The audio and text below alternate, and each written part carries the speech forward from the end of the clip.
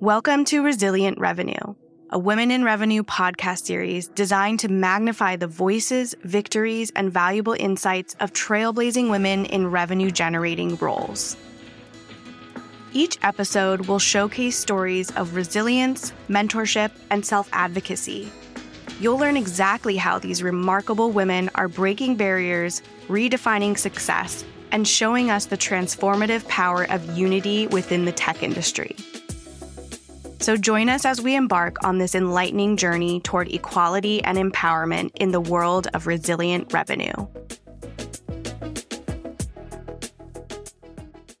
Hi, and welcome back to the Women in Revenue podcast. I am your host today, Hannah Jacover. I am a Women in Revenue board member, and I also help head up the Speakers Bureau.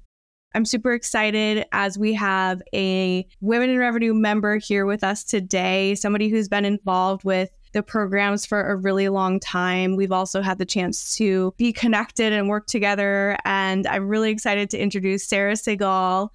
So Sarah is the Director of Demand Generation for Full Story, and I'm going to pass it over to Sarah to give a little bit of an introduction to herself, as well as give us a little insight into her journey into her role.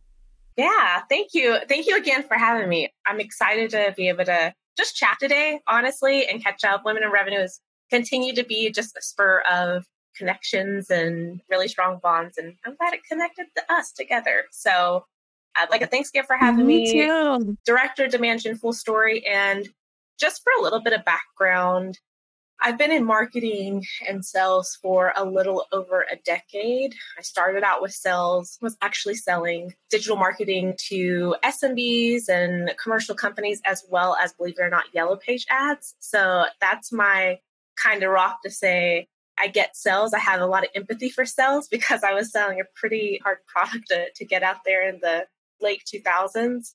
But yeah, so I've been in sales and marketing for a while. I shifted over really to marketing from some of my first roles where I was doing sales, but was selling that type of marketing product, and thought, hey, I really like what I'm selling and being able to talk to clients about it. I think I want to do this more, and moved over into marketing. And yeah, I've been here ever since for the past 7 years, really in more demand gen digital marketing roles.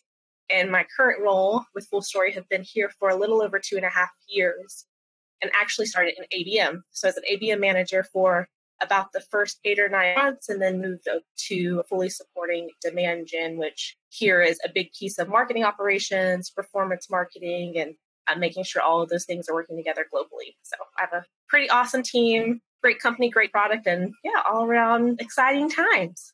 I love the little unknown fact around the Yellow Pages. Do the Yellow Pages still even exist? I don't know. I don't know, but I have the last Yellow Pages book that I sold ads into still as memorabilia for myself. I have that tucked away with all my son's memorabilia. So I still have that just to remember and humble myself of where I started out at.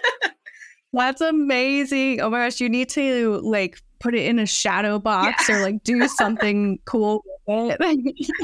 I love that. Yeah, I know. My son's like, what is that again? I'm like, don't worry, it's before your time. Yes, you won't probably ever need to know. Yeah.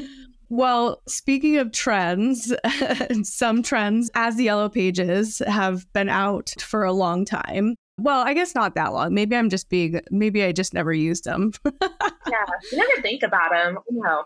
Speaking of current trends, what do you see in your role as some of the key trends or shifts in the revenue generating landscape? Honestly, I think there's a laundry list that I could go off of. But if I were to think of the key ones that we're actually trying to action and think about right now, there's 2 big ones. The one, and I've seen a lot of buzz about this, is how are you marketing and emphasizing marketing and improving your customer experience, right? I think at least in my experience for the past 5 years in B2B SaaS, this heavy focus in growth and how are we getting more and how are we just growing at all costs, building out.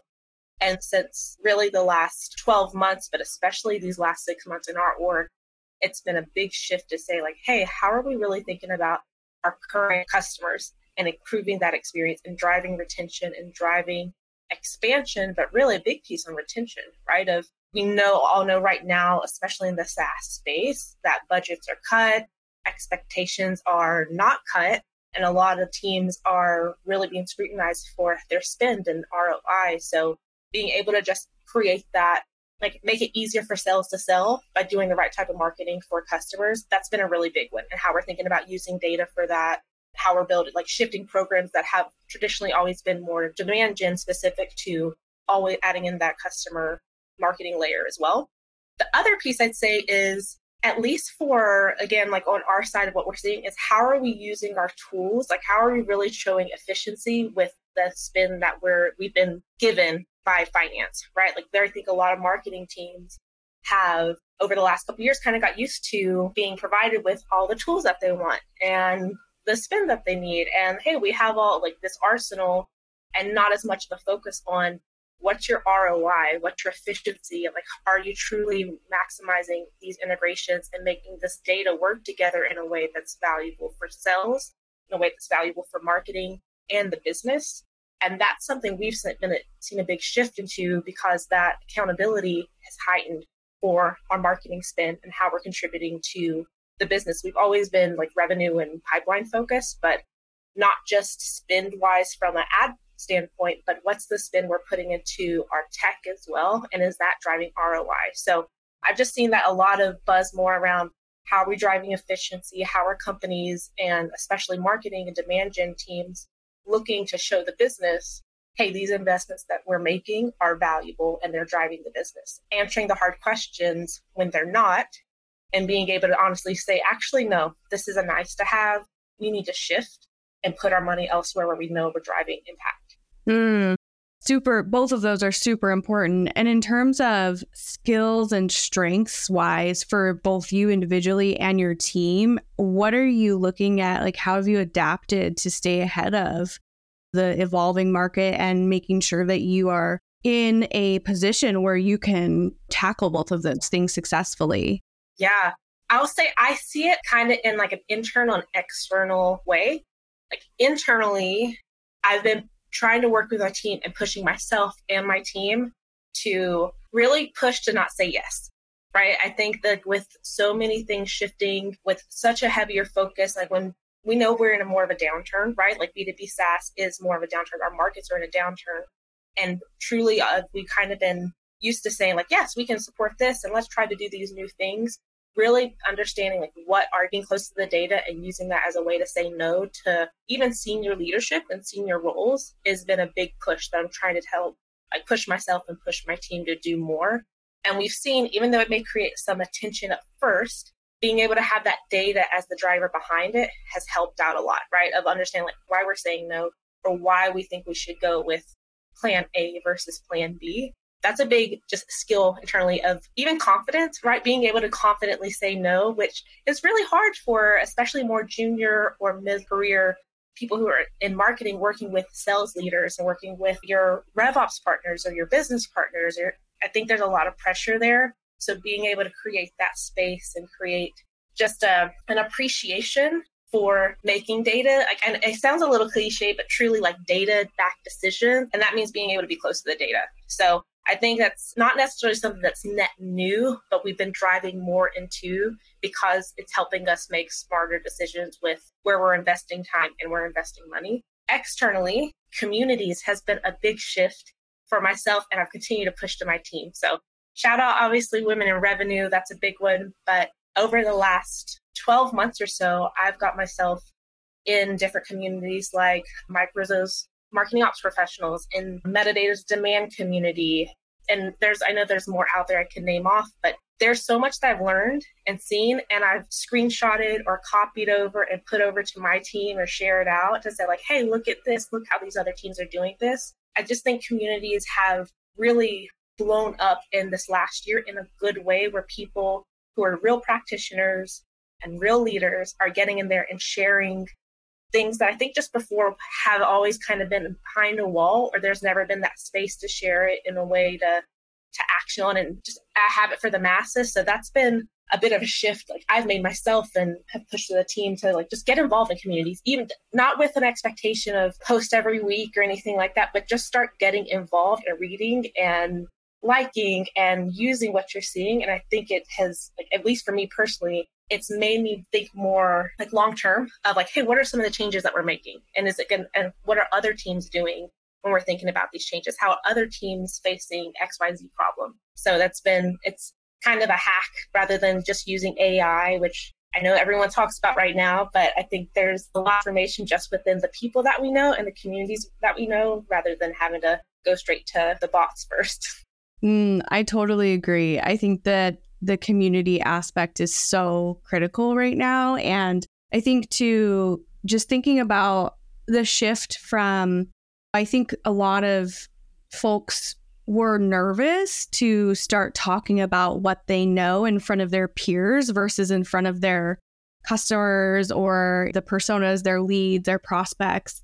It feels a little bit more daunting to do it in front of your peers where you are sharing your knowledge and they might be doing something a different way. But I think that once you get over that initial fear and you start connecting within those communities, it can be so valuable both for you as an individual, but also within your role and for your team, for your organization. Absolutely. I'll speak for myself. When I first came into some of these communities that are especially more tactical, right, and have some of these very specific and tactical Slack groups and Slack channels in there, it can be like, I think us as marketers, oftentimes we have innate sense of competition, right? Like we have this innate sense of like, oh, I'm doing the best. I know that I'm doing like the top notch, and whatever I have out here that we're putting through or this revenue driving campaign, I don't want anyone else to like know what that is because I know it's the top of the top. But in these communities, one thing that's been really fascinating for me is like where there shouldn't be and there isn't competition. It is such like a learning environment. Even when you're in there with marketers from traditional competitors of your business, it's a way to really be able to see like what's going on in the market. How can I get true feedback on anything that I'm working on any type of program or initiative, or even just a general question of how do I navigate this workplace relationship or this situation? Because oftentimes just in our own little bubble, we don't have that, right? Like we may have a mentor, which is great, or we may have a work BFF, which is great, but having a much larger community set who has experienced that at all levels just makes it so much easier to do marketing, honestly, like to do it in a way that you don't feel like you're doing it alone. In my opinion, B2B marketing has blown up so much in the last decade, but it can still feel lonely when you're really getting down into the nitty gritty. And these communities, they genuinely have created a sense of community. Like there's people I've talked to and met up with in person that I met through communities, and it's changed the way I think we do marketing overall. Yeah, I agree. And I also think it allows you to have the confidence that you can share what you're doing, you can share your approach, but you can also have the knowing that like nobody is going to be able to do it like you do it. Nobody brings the same thing to the table like you do, because we are all going to be bringing our own unique perspectives. And then when you build out a team that has like their own special sauce, like you can't replicate that. You can share all you want, but you really can't replicate that one-to-one. Absolutely. Absolutely. I just wanted to go back quickly to the first point you made around using data, because I think it's so critical. I feel like the connection between storytelling and data is really clear nowadays, whereas before it was like, you hear the term storytelling and you literally think like almost like I think there's like a maturity level around storytelling. And I think that for a long time, marketers heard storytelling and didn't quite understand how to connect that to the data and actually like up level the storytelling, like increase that maturity level of storytelling. Like you're not just explaining like, here's what's happening. It's leveraging the data and using that to be able to justify the decisions that you're making. Like it is that critical piece of the story. And it then allows the story to unfold, gives you all of these opportunities to demonstrate the ROI or push back on things or say no, like you're talking about. And I think that connection over the years, I feel like just with the availability of data and the tools and technology and maybe the comfort level around what storytelling actually is, I feel like has really been beneficial. Yeah, I think so. I work for Full Story, which in its name speaks about, hey, how do you tell the full story about your customers, about your experience that you're providing, whether that's your website or your mobile app, product, anything like that. And the idea of storytelling has shifted a lot in my mind because as a marketer, I've traditionally thought of storytelling from like a content perspective, right? Of an experience of like, hey, what's this story that you're telling people that you want to do X, right? You want people to book a demo. You want people to ultimately become a customer. What's the story that you tell them? My mind is shifting internally to think of, okay, how do you think of storytelling from a way to inform even your own market strategy, right? Like, how do you put your data together, all these different pieces, which is difficult and becoming even more difficult with the more data that we have. We think intent, website, what's in your CRM, what's in your, like on your social platforms, like all this data is just, it's almost like data paralysis. And I think the true key and the marketers that are moving ahead are trying to figure out, like, how do you think of data to tell a story to your team and to tell a story to your leadership and to tell a story to like what you're doing? That's been like a shift that I thought of. Like, we need to definitely be telling stories to our customers, but the only way we can really do that accurately is if we know our customers.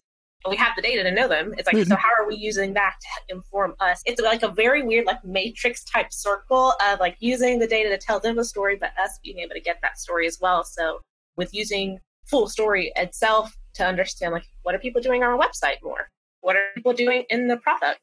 Like, what engagements potentially are customers making that identify them as high value users or potentially identified churn? Right. I think there's just a lot of ways that like we're still tapping into how do you really not just tell the story then, but then action on it, right? How do you change the story and like how do you understand like what areas of the story can you pull a lever to change? I think you make a great point too, particularly for those looking to progress in their revenue generating roles. You said, how do you tell a story to your team? But then how do you tell a story to your leadership? And then how do you tell your story to your board even? You know, as you get upwards or as you move upwards and progress in your career, your storytelling has to evolve to where you can focus on different audiences. I just saw on LinkedIn, I think I was upstairs scrolling, like Kaylee Edmondson had posted about how she was like cussed off of the virtual stage the first time she gave a board report or like her QBR. Oh, no. And she was promoting like a webinar that they're doing to help other people learn about, hey, here's a better structure. So like you don't have to go through that experience. And I think it's so important that we're teaching folks that aren't already at that level, right? Like they're a little bit more junior in their roles on how to tell that story. So they're not experiencing like what poor Kaylee had to in that boardroom. They know how to tell the story for that audience when they get there, not sitting there being like, oh shit, I've only told the story to the customer or to the team or to my boss, not the board. Because that's a very different story that you're going to be telling. Yeah, what you're saying there is a perfect point. And I'd love to share you an example. So like before I do that, your emphasis on audience, I think is the big thing, right? So if I go back to my sales days, like I was selling the same product usually, but the way I would sell it to a construction company versus a dentist versus a big, like a multi-regional law firm was completely different. And that's something that I personally believe has helped me with my career in how do I think of like positioning? Like I think of like, hey, how are you positioning what you're sharing? But an example of this is we work a lot with sales. Like my team, both sides of my team work pretty significantly with sales, especially on the ops side of how we're trying to, in the past couple of months, we rolled out a new lead routing system. And we're rolling out new ways of attribution and a new chat tool, all these different things that require really close connection with sales. But they also have required us to get approval from finance and have required us to be able to share with our leadership, what we call our LPC, like our leadership of, hey, this is what's working, like we're moving forward. And I've worked with my team to think about like, who is your audience, right? Like we may have, like when we're sharing this, an internal marketing team, for example, of rolling out a new chat tool. It's like, hey, this is cool. We're rolling out this new tool. Here's where it's going to look on the website. Here's how sales is going to use it. These are some of the KPIs we're thinking of. And it's rolled out to that team because that's how our marketing team is going to understand, okay, great. That's how it works. We're excited. But I share with my team, I was like, you can't use the same presentation for sales. It's completely different. It's the same tool. It's the same message, but you can't use this. We have to completely redo this for sales. And that can seem on the back end like, hey, God, it's a whole lot of work. I think that mental muscle that starts being built of like, oh, like how do you start thinking before you even build something for one audience? Who are all the audiences that you have to attack? And what can be the same across all, right? Because maybe slide 1 or 2 or point 1 or 2 also makes sense for sales, but we had to shift to say, okay, for sales, this is how you're going to use it. This is why this is important because it's speed the lead now for you. This is going to take away this pain point and this pain point from your team. Versus also when we went to the LPC, like our leadership board, to say, this is the investment that we've made. This is what we're expecting out of it. Here's an example. And like they would also like to see the stuff, right? If we were realistic, like the board and stuff, they like to see like what's happening, but it's much higher up. Like all of those little minutiae and the details, none of that's there. So it's just I think it is a big shift for teams, to your point, like as you're growing and it's leaders' roles to experience that and to be able to help their team learn what those are and set the example for it. Like I push myself, like if I'm going to be telling my team to do this, I need to be giving them examples and showing behind the scenes, this is my thought process, right? To help knowledge share rather than, I think oftentimes, and I've been guilty of this myself, of when a team member or when I see something that's like, oh, this is what should change, I go in and change it because it's easier versus helping to coach to say, okay, why would you present it like this? Have you thought about this angle, and helping them to learn that themselves? Mm-hmm. Oh my gosh, that can be such a hard habit to break as a manager and a leader, is to enable your team and have them move up towards autonomy. But that one's hard. I remember being like, no, like stop what you're doing, just to myself, so I can remember, like, I need to tell them, here's what I'm looking at, here's what I want to change, here's how I would do it, or how would you do it, and just giving them the power to do that themselves is so important. Yeah. But yeah, I think when you're talking about like changing the message for the audience, it's really about like, what are the motivators? What's going to motivate them? Like sales doesn't care unless it's going to help them close deals faster. And so understanding what the drivers are behind the pain point or behind the action is so important in that storytelling component.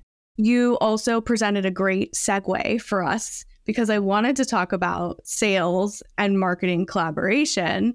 And you and I and many people out there know that like it's the key to revenue growth. It really is. I'm very passionate about that topic. I spent a lot of time in my career helping sales and marketing teams align better and working from the strategic side of it to the tactical, to the technical, to the relationship side of it. Like there's so many components to that relationship. But from your perspective, how do you build that successful cross-functional partnership with sales? Yeah. You mentioned like the technical, the relationship, like all these different pieces. My belief is it starts with the relationship. I've just seen it over and over in every role that I've been in, where I've worked with sales, and roles where I've been in sales and worked with marketing. That relationship is absolutely required. And I'm going to talk about the specifics of that because that's a broad term, right? Relationship. But being able to have like that respect and communication is absolutely critical in war times when things are tough and like maybe pipeline isn't being hit, as well as peace times when things are going great and we want to try something new. It's like that relationship is the core. From my perspective, what I mean by relationship is really being able to have some level of constant communication with sales. And I think that starts when you first start in a role, or when you first start working with sales. I don't care what level you are. As you move up, obviously it becomes even more important. Like a junior level, it can start with, hey, can I join in on this sales call? Can I have like just a quick one-on-one with the sales rep and then a sales manager Can I talk to our SDR? Can I sit in or see the recording of the QBRs? Understanding what they're talking about, but also showing, hey, I'm interested. Like that is like an initial kind of open the door. And I think it's really critical that teams don't just immediately just swing that door open and say like, all right, I'm taking over from a marketing perspective. I've seen that fail in the past. So being able to just like start that relationship, start showing like, hey, I want to hear what your pain points are, being open to hear them, like sales complain, because it's going to happen. Like there are things that they're going to complain about, but being open to that and being able to understand, like, all right, yes, I hear you. Maybe these are some things that we can work on, but being able to at least start having that conversation. I'll share an example that was earlier in my role here at Full Story that helped solidify when I think of like relationship with sales. So I was a couple months into the ABM role. ABM was net new. I was working on a commercial team. And I heard before, like after I got the role, that sales was not a big fan of marketing. And I'm just the type to say like, watch that change. Like that's not going to stay the same. And I kind of did that and joined in on all calls, listened to what they had to say. And any type of, we're pushing a new campaign. And before saying, yes, this is what we're going to do, I brought them into that planning session, which is like, hey, not just, hey, what's your idea? Like being able to come to say, this is the data that I'm seeing. I did an ICP analysis. Can you check out this is the same thing you guys are seeing when you're on the ground talking to sales or talking to customers? Like these are the right personas that you're hitting. So being able to come to the table with, again, data, not to harp on it, but being able to show, hey, I know my stuff. I'm here to help you. Here's what I'm bringing to the table. I think that helped out a lot. We moved forward with that. But later on in the relationship, like they came to the table with an idea that vetted out and made sense. I'd like to caveat to say, I know sales can come a lot of times with ideas, but again, just I think as you grow in your marketing career and practitioner level, like you see, like, like, yes, this may make sense. We want to do this.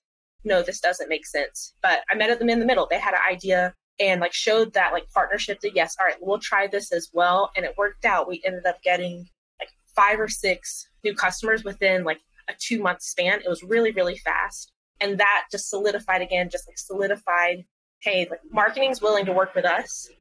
So when they ask things that of our team, like let's make sure that we're listening to them as well. And vice versa, right? Sales is going to asking, let's make sure we're listening, have like the open communication and like respect between the two just to make it work out. And I'm not in the same role anymore, but I work even more closely with our sales team today. And it's the same situation at this level and down to my team's level too. It's have communication, come to the table with data, not just questions, and be able to kind of like give and take where it makes sense. Such a good approach. And I mean, the story that you tell just showcases the foundation of trust building too, of like bringing them in early and giving the space to just share and be on the same page of, we're talking about the same thing even, and then allowing them to contribute and feel like they're in a place where they can share, right? Without somebody saying no, because they hear no all the time. Like sales hears no all day long. And so I would be guarded in relationship building if that's what I was hearing every day. And when you have a win, it feels really good. But like for the most part, they hear a lot of no's. So that trust building, I think, is super, super important to like have everyone get their guards down so you can be on the same page. You're talking about the same thing. And then it builds out like psychological safety where they feel okay. They feel good about coming to the table and raising their hand and saying something or just sharing, right? Because there's a lot of environments where if they're used to hearing no, they might not feel like they're in an environment where they can share their ideas because they don't want to hear no again from like somebody else. Exactly. Yeah, that's 1000%. And also add to that I think it just in my mind, but one of the other key pieces to it is, aside from like the data itself that you're bringing to the table, having some place to be accountable for what everyone's responsible for, all the different parties that are responsible. A big part of that is ops, right? Being able to make sure you're able to track what is marketing doing, what's marketing supposed to be bringing in or whatever, like if it's net new versus retention, how are you tracking the marketing activities and how are you tracking the sales activities, right? And I think being able to make sure that system is in place, which can be difficult sometimes, but having that system in place and having that in place and everyone aware and thumbs up before moving forward in the initiative is so helpful when things go wrong. When things go right, great. But when things go wrong, it's so easy, especially times of like end of quarter, or if we're behind a number, for like the tendency for fingers to start being pointed. And I think that's another, outside of a relationship, having something to go back to, say, look, this is what we agreed upon. Is marketing missing the ball somewhere? Okay, great. We are. Let's address that. If sales missing the ball, okay, great. Like, let's address that. But without having that foundation of accountability in place, it makes those like kind of anecdotal, well, you were supposed to do this, or what happened here? Why didn't this rep follow up? It makes the likelihood of that happening more. And that creates that tension that really does hurt that bond between sales and marketing. Absolutely. I have seen so many cases where it's like SLAs and definitions are the reason why sales and marketing is not aligned. And how easy is it to just focus on those things and fix on those things? It's the foundation. It's so, so critical. And it will save you so much time, so many headaches, so many arguments if you have that out of the gate. The SLAs that everyone agrees to and the definition that everybody is aligned with. Yep. And like you said, and have it out there. And if things change, like as orgs change and adjust, like we'll give you an example, we're in the middle of like an adjustment right now we've expanded a ton globally in the last year and a half. So our lead routing may need to adjust to be person-based versus account-based when we're thinking of like who it goes to from a regional standpoint. And thankfully we worked earlier this year, which is great. Like we wasn't there for quite some time, but we established at the very beginning of this year, all that information in one place. So rather than it just being like a talk of, well, it's supposed to be this way or that way, the conversation with sales management and RevOps and team have been a lot smoother to say, like, this is how it was set up and this is why, and maybe it's time to revisit and let's do that collectively and continue to document it versus just kind of, I think it's so easy, and especially in like more startup space, to want to move fast. There's a time to move fast, but like as you're growing and establishing, to make sure like that documentation is in place so that you can pivot like when you need to and have a reference of why were you at this in the first place. Yeah. Oh, so important. I always use the analogy of having like a map and then you have the actual terrain. And sometimes the map doesn't match the terrain. And when you're all aligned and you have that foundation, like you work as a team, then you're going to have to update your map. And it's just the terrain changes all the time. And it'd be silly to think that you would never update a map. Like think about Google Maps constantly updating. Think about maps that we look at that are no longer accurate, right? Like they no longer match the terrain. Mm-hmm. I love that example. That's such Thanks. I actually had to use it once. I used it with a client once that was really, really angry because we had a scope change. And it was because the map, the SOW, did not match the terrain that we went into. And there were things that evolved. And so we had this scope creep. And that was ultimately the metaphor that I used to explain to the angry clients that I'm sorry, but we have to kind of adjust our approach here. Okay, so I know you said we not to harp on data, but we are going to harp on data because we're talking about all things revenue, and data is like, right, the key piece of that. So I want to hear, and I think obviously being at Full Story, you have such a great perspective on this. How should others be thinking about using customer insights and data to drive that revenue growth? Oh my gosh, we could do probably a podcast literally just on this, or a session just on this, but I'm going to distill it down to one question. What is your customer data? I think that simple question can create a quarter's worth, a 6 months worth of work for some team. Maybe some teams have it in place and that's great.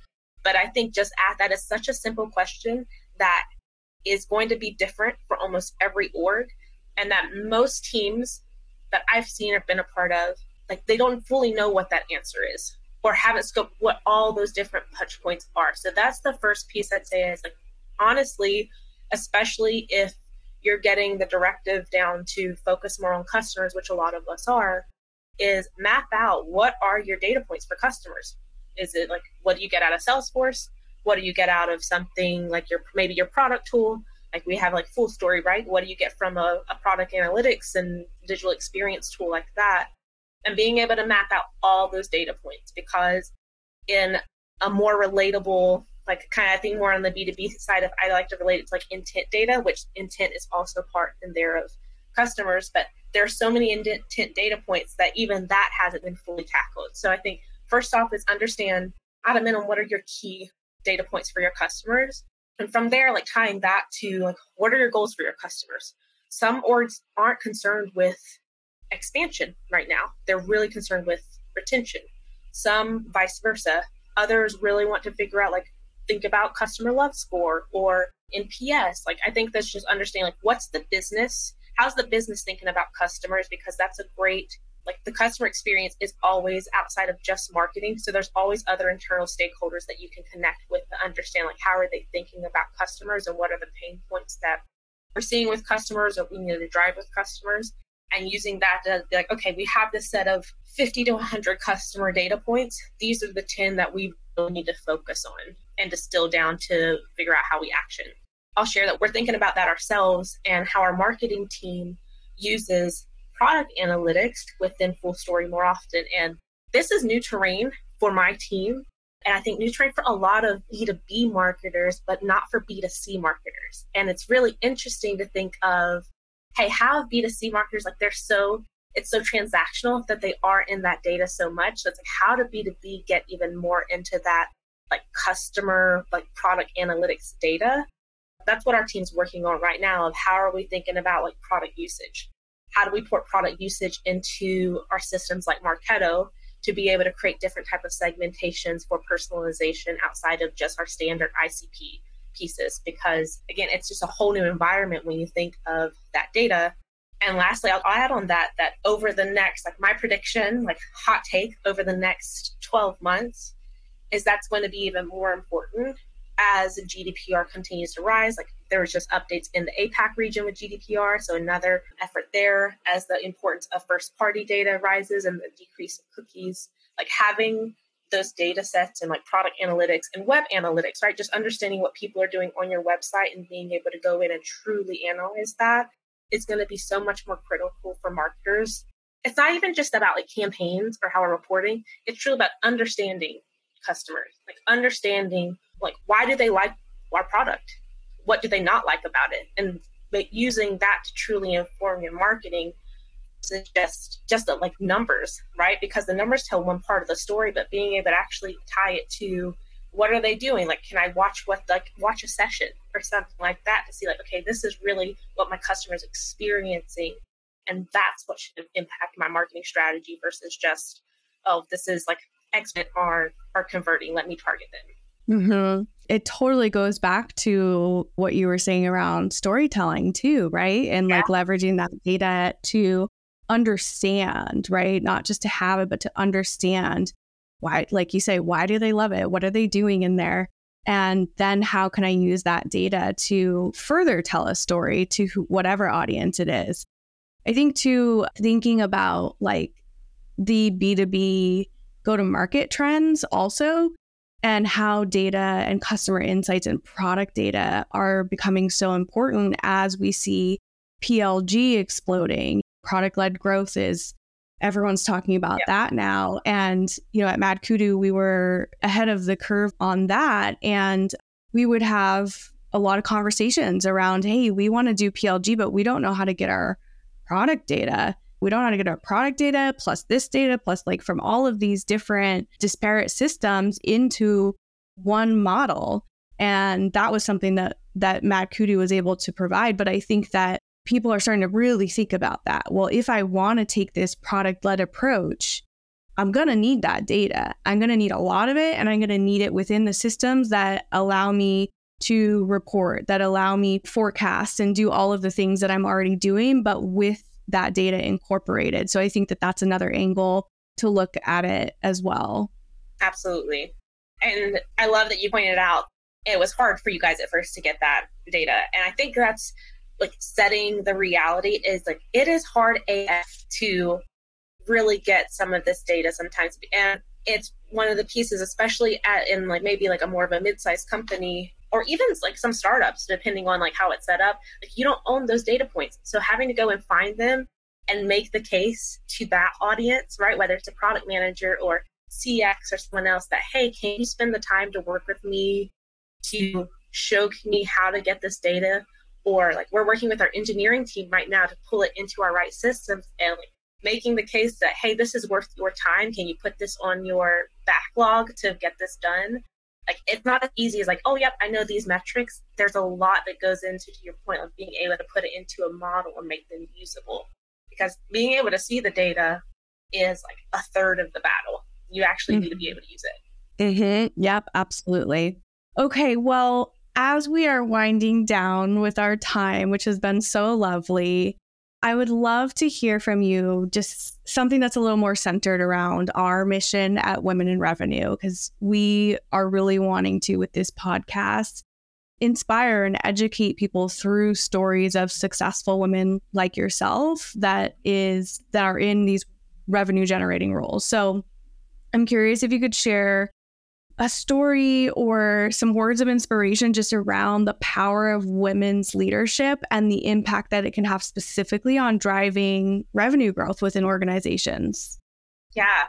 Back first to the idea of community. And I found Women in Revenue before my current role during COVID, when I was a little bit of a dark place, like from a career standpoint, right? I was realizing I wasn't in a career that I was passionate about and not doing what I was passionate about. And it wasn't like, I didn't have many of those connections with other women. Like a lot of my leadership at the time wasn't. And I found Women in Revenue, and it was truly a catalyst for me to not only connect with women like yourself and other amazing women in the group, but also just the idea of, hey, look, there's all these other female leaders out there that seem to be enjoying what they're doing and are passionate about what they're doing. I deserve more. Like I deserve that as well. And pushed me to make the change to look for a new role. And I'm so thankful I did, because now I'm in a role where I have an amazing female lead. My team is all female actually, and they're total badasses, like literally a complete team of badasses. And that's helped me out. And I'd say specifically from a leadership level, as women, especially in like as you're getting, I think, like higher in your career, it's so important to have people in your corner, whether that's a mentor or your manager or whoever else it can be, that have like relatable experiences and can help guide you to say like, hey, like, yes, I've been through that too. Or yes, like I understand like this may traditionally be like a door that's been closed, but like this is how I opened it. And that's been my experience like the last 2.5, almost 3 years in my current role, with having a female leader who is like that I admire and am inspired by. I think that's really important, because it's not just about male or female or non-binary. It's like someone who truly like you're inspired by as well, and who you feel is helping bring you up. So that's been great. And my other push would be for ladies, go find your crew. Like raise your hand, right? Like raise your hand. I know before our call I shared with you that I think there's oftentimes this little like voice in the behind our heads that's like, oh, you don't need that, or oh, like no, like you're not even not worthy of that, or not part of that. But I've raised my hand more in the past like 1.5 years with Women in Revenue than ever before, and it's opened up doors to be involved in like the annual Women in Revenue report.